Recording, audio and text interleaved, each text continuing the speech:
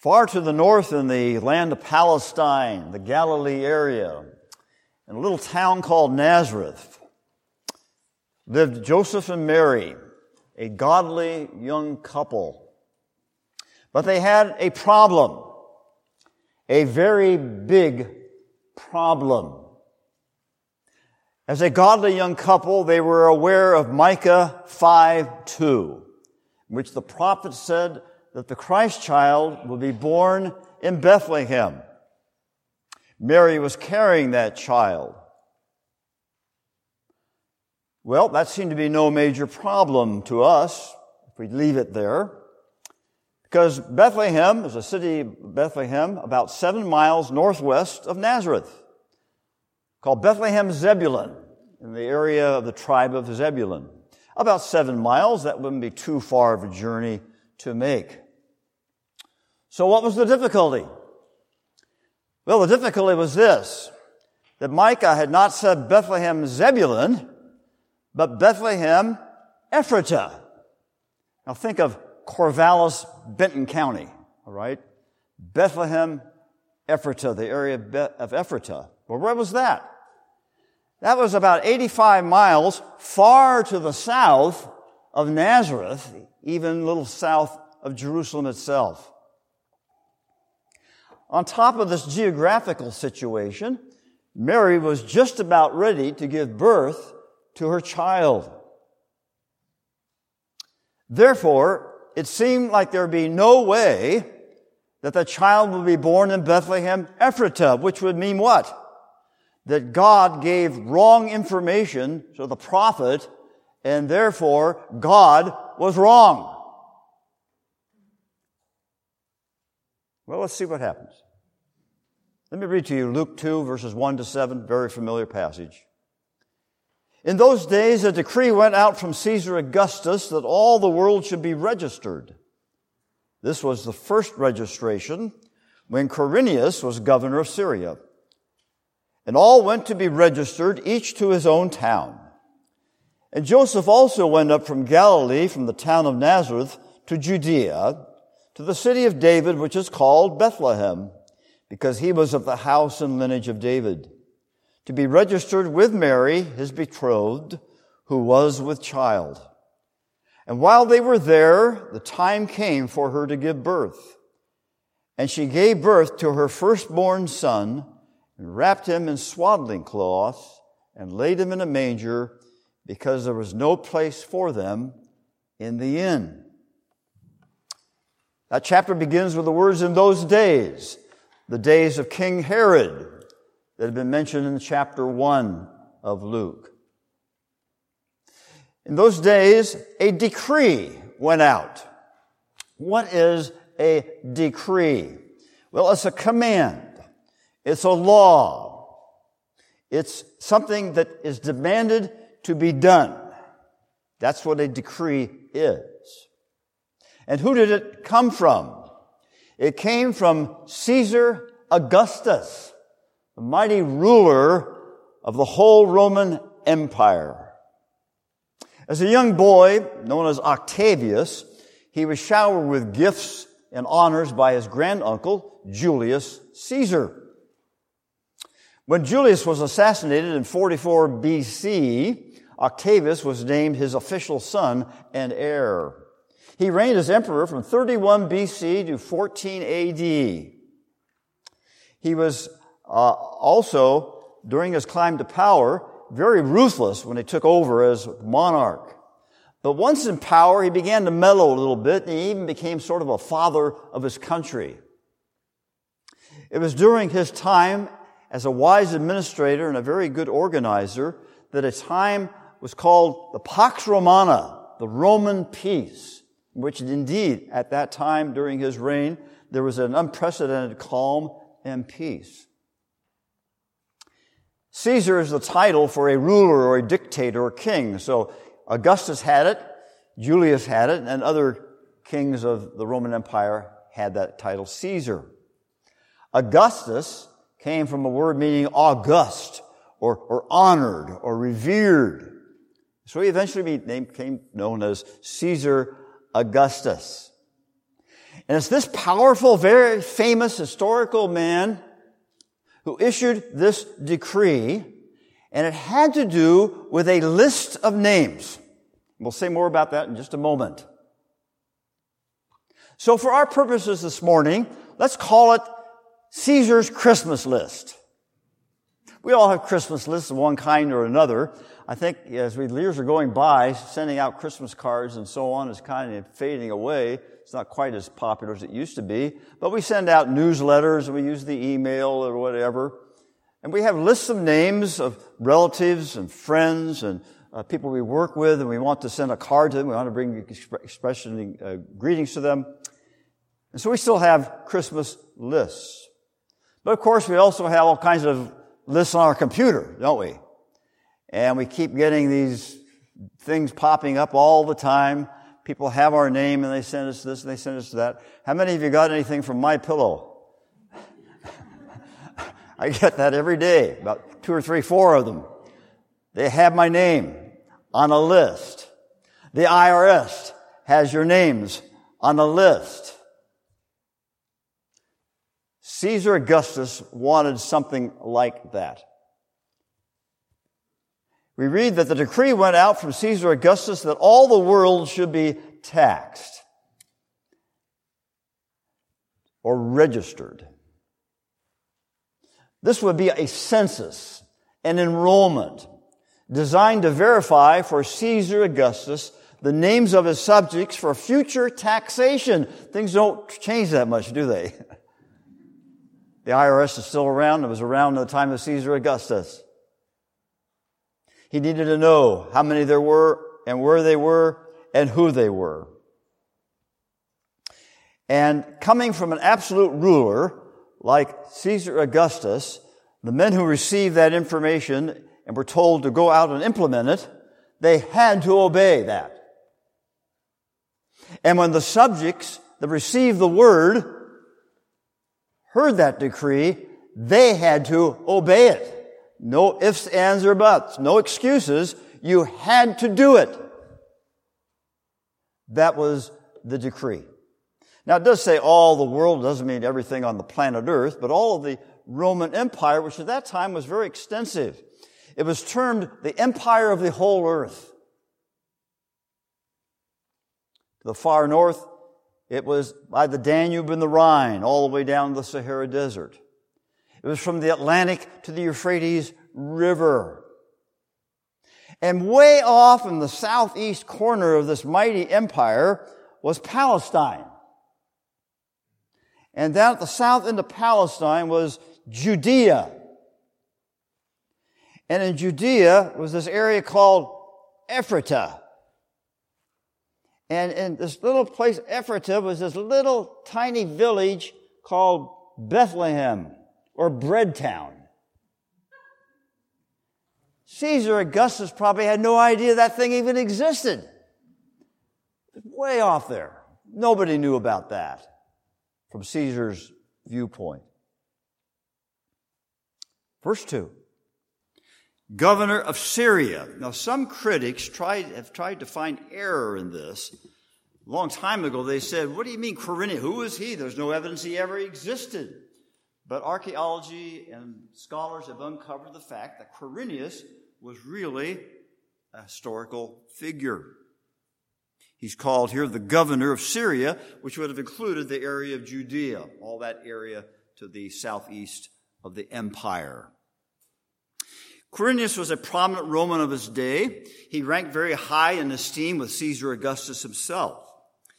The Roman historian Tacitus refers to him repeatedly, and Suetonius and Josephus, some other historians of the day, made mention of him.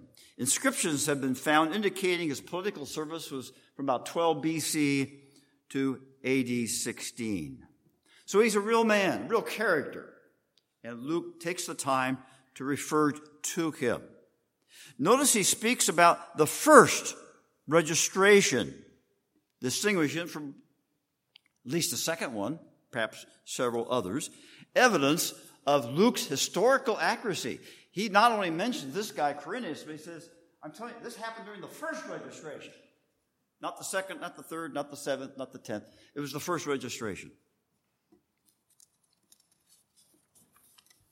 Caesar's demand for this list in that part of the empire put things in motion. But neither Caesar Augustus nor Quirinius realized that they are at the tail end of a series of divine dominoes. Now, we've all played dominoes at one time or another, and after you played the game, what do we like to do? We like to take the domino and tilt it on its edge. And then we put one here, one here, one here, one here. Might make it look like a snake or something. And then what do? Hit that first one. They all fall down. God set the first domino in Genesis 3:15. And then he added other dominoes as we go through the Old Testament age about the coming of the Christ. And finally, we are at the point where, in terms of this text, there's one domino standing, and that's the decree that went out from Caesar Augustus that all the world, all of his empire should be taxed or registered. Verse 3. And all went to be registered, that is, all who received this official decree, each to his own town. Remember we talked about the decree. You had to obey it. Nobody could say, I'm not going to pay attention to that. You would suffer severe consequences if you disobeyed. Exactly what was this registration that's mentioned here? Well, it was an official written thing of one's name, one's age, your profession or your occupation, the property you might own, your fortune, how much money you had, and something about your family, all with a view to an assessment, to gathering taxes.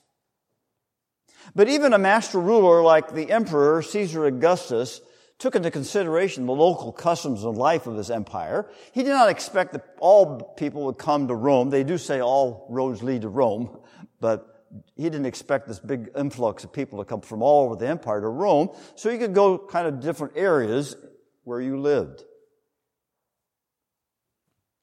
So Mary and Joseph then would be going down to Bethlehem, each to his own town. Now that was good news for Joseph and Mary. First of all, they didn't have to make a long journey to Rome. They'd go to the hometown. But it was bad news because it would involve what? A very strenuous journey of about 85 miles to go down to that area. Remember, she's expecting a child. Yet, in doing that, they rejoiced in their hearts because what was the reaction when they got this knock on the door, as it were? I have a word from the emperor of the Roman Empire, Caesar Augustus himself. What is it? You must go back to your hometown to register. Thank you. Goodbye. He leaves. And there they are standing with this. Wow, look at. And Joseph and Mary looked at one another. This is how our child is going to be born in Bethlehem Ephratah. We have to go, regardless of the hardship. That's how the Lord is going to bless us in the deliverance of this child in Bethlehem Ephratah. And so a great human migration could be seen throughout the empire.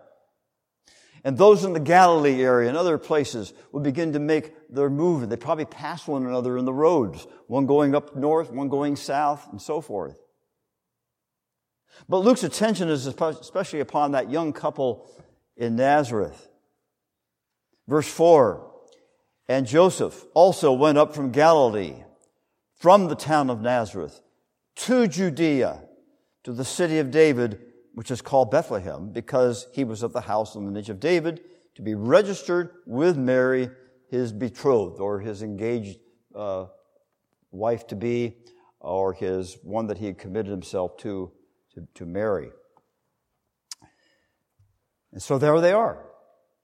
Imagine their discomforts in that journey, the bumping up and down for Mary, especially on the donkey, the aches and pains, the fatigue, the dust, the dirt, the long, harsh travel. And then once they got near there, they had to climb a winding trail, winding road or path to get up where Bethlehem was on a high level of elevation. And so in this passage here, we find that they arrived then in Bread Town, or Bethlehem. But Mary knew that that journey had begun a long time ago,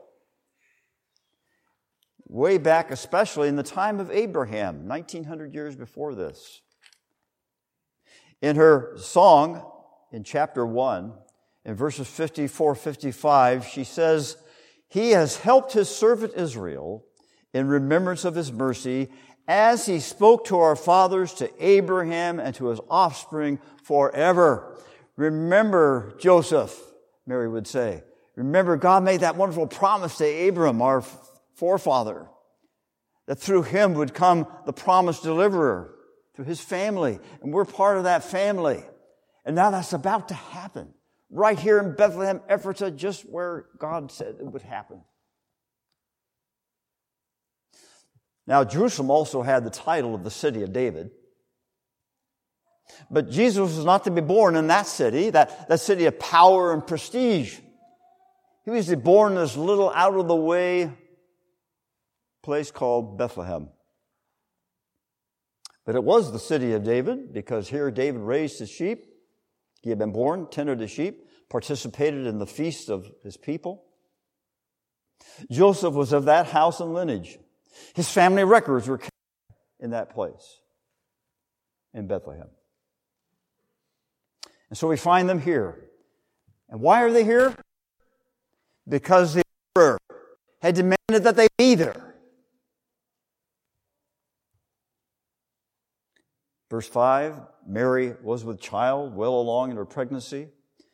Yet although women in the Roman Empire were subject to certain taxes, it was not always necessary that they be listed in a registration.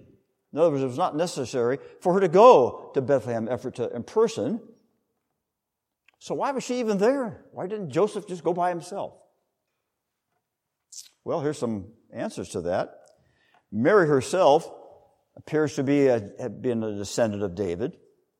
Romans 1:3, descended from David according to the flesh. 2 Timothy 2:8, Mary was the offspring of David, or Jesus was. Through Joseph, Christ was legally in David's royal line. Through Mary, he was biologically a blood descendant of David.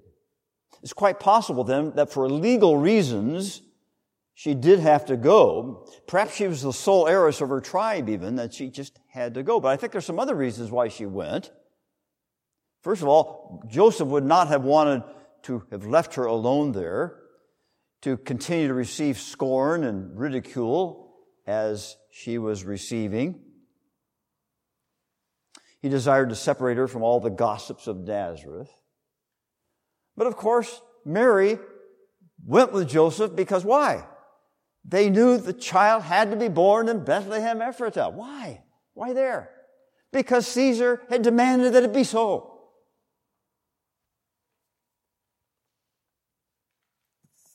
So there they come. As a result of this registration, this taxation, the Son of God in human flesh was about ready to be born, ready to enter the world and dwell among us, ready to begin his substitutionary work of salvation on behalf of sinners. From the viewpoint of his humanity, this was the beginning that one day would lead to the cross. But it had to begin there in Bethlehem. And think of this. Upon his birth, Mary and Joseph would have registered Jesus right there in the family records in Bethlehem, meaning that it was through Caesar Augustus that the Son of God, in human flesh, his name was put down in the registration roll. Interesting to contemplate that. Let me share some lessons with you, what we considered this morning. First of all, our text is a wonderful passage that can easily be overlooked. We read it, there's just some historical things there. But they were brought about, these events, by two decrees. Number one, the decree of Caesar Augustus. You got to go. But there was a second decree, the divine decree of a far mightier ruler, a far mightier king, a far mightier monarch than Caesar Augustus. And that was the Lord God Almighty. In the Westminster Confession of Faith, number 7, the Shorter Catechism, question 7, questions asked, what are the decrees of God? You know that God has His decrees. Caesar Augustus had his, the Lord has His decrees. And the answer to that question is, the decrees of God are His eternal purpose according to the counsel of His will, whereby for His own glory He has foreordained whatsoever comes to pass. Meaning that Caesar Augustus did exactly what God decreed he should do, even though at the moment Augustus was not thinking about God at all. Charles Spurgeon said, autocratical Caesars are but puppets, moved with invisible strings, mere drudges to the King of Kings. Proverbs 21:1. The king's heart is a stream of water in the hand of the Lord. He turns it where He will. Someone else has said that Caesar Augustus was little more than a wisp of lint on the prophetic page. A pawn in the hand of the commander of Operation Arrival. You ever thought about yourself as you go about your daily lives and the things you do, especially the big things, the big decisions you make, the places you go, the people you talk with, your job, that God has decreed all that? God has decreed that you who are in this room today would be here today. Even though each of you had it on your schedule and you made the preparations, you said, today's Sunday, let's get ready to go to church, and so on and so forth. We go about our lives, but the Lord has decreed that's exactly how it happens. Another lesson that I think is important from this passage. In Luke chapter 1, we saw the angel of the Lord appeared to Zacharias. Also, Gabriel appeared to Mary. The angels would soon appear to the shepherds. So as Joseph and Mary trudged up the road to Bethlehem Ephratah and carried out their responsibilities to the leader of the empire, already heaven had been invading earth, even before the Christ child was born, or right after He had been born. Eternity was touching space and time. And that which could not be done, the birth of the Christ child in Bethlehem Ephratah, what? It had been done. It was done. There was a time when Joseph and Mary said, this is terrible. How is this going to happen? The Christ child is to be born in Bethlehem Ephratah, but we're way up here. We can't go over to Bethlehem Zebulun. That'd be easier. Yet here it had happened. God's decrees are often challenging as we experience them, as we experience certain situations. It's not easy to always realize God has foreordained that I go through this. And we can take comfort in knowing that the Lord has complete control of our lives. And He knows what He's doing, ultimately for our good. Another thing to keep in mind from this text, this is not the only list in Scripture. There are other census figures. There are a list of genealogies. But over in Revelation 21:27, it tells of a list in the Lamb's Book of Life. The names of many people have been or are being registered therein, but there are many whose names do not appear at all. And I would ask you who are here this morning, does your name appear in the Lamb's Book of Life? Are you registered there? If I were to be able to go look at that, give me, what's your name? Okay, let me see this here. I don't see it. I hope that's not true. I hope all of you are hearing my voice, have registered your name, as it were, in the Lamb's Book of Life through your faith and trust in Jesus Christ, the Son of God, who gave His life for sinners like you and for me. The gospel declares that one name can be put there through that faith and trust in Jesus. And then a concluding thought. Are you concerned about your name being registered on so many lists, as I mentioned earlier?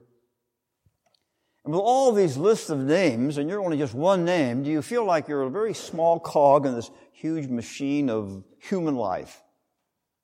What do I matter? What can I possibly do to accomplish something good in this life? What can I possibly do to please God, the great God Almighty?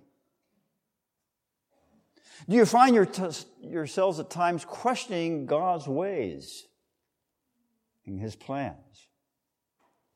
Then don't forget this text. How glorious, almighty, and all-wise is the true living God of heaven and earth. Our Savior and our Lord, Jesus of Bethlehem Ephratah, the Son of David, the Son of God, Lord of the Roman Empire, Lord of all history, Lord of the computer age, our highly technological age, the Lord of your life and mine, yet accomplishing His sovereign purposes through people like Mary and Joseph and the shepherds and Luke and Quirinius and you and me, and yes, even to Caesar Augustus, the emperor of the Roman Empire, who demanded a list. Join me in prayer. Lord, in Scripture you reveal time and time again how you bring about events all around the great plan you had of sending your Son to be our Savior and our Lord. So as we look at our lives this very day, may we take comfort to know that you are concerned about us, that you love us, that you desire to use us in your kingdom work, in the life of the church, wherever it might be. So may we be comforted in our hearts to know that there is a God who decrees all things for our good. And we shall praise and thank you throughout eternity. In Christ's name we pray. Amen.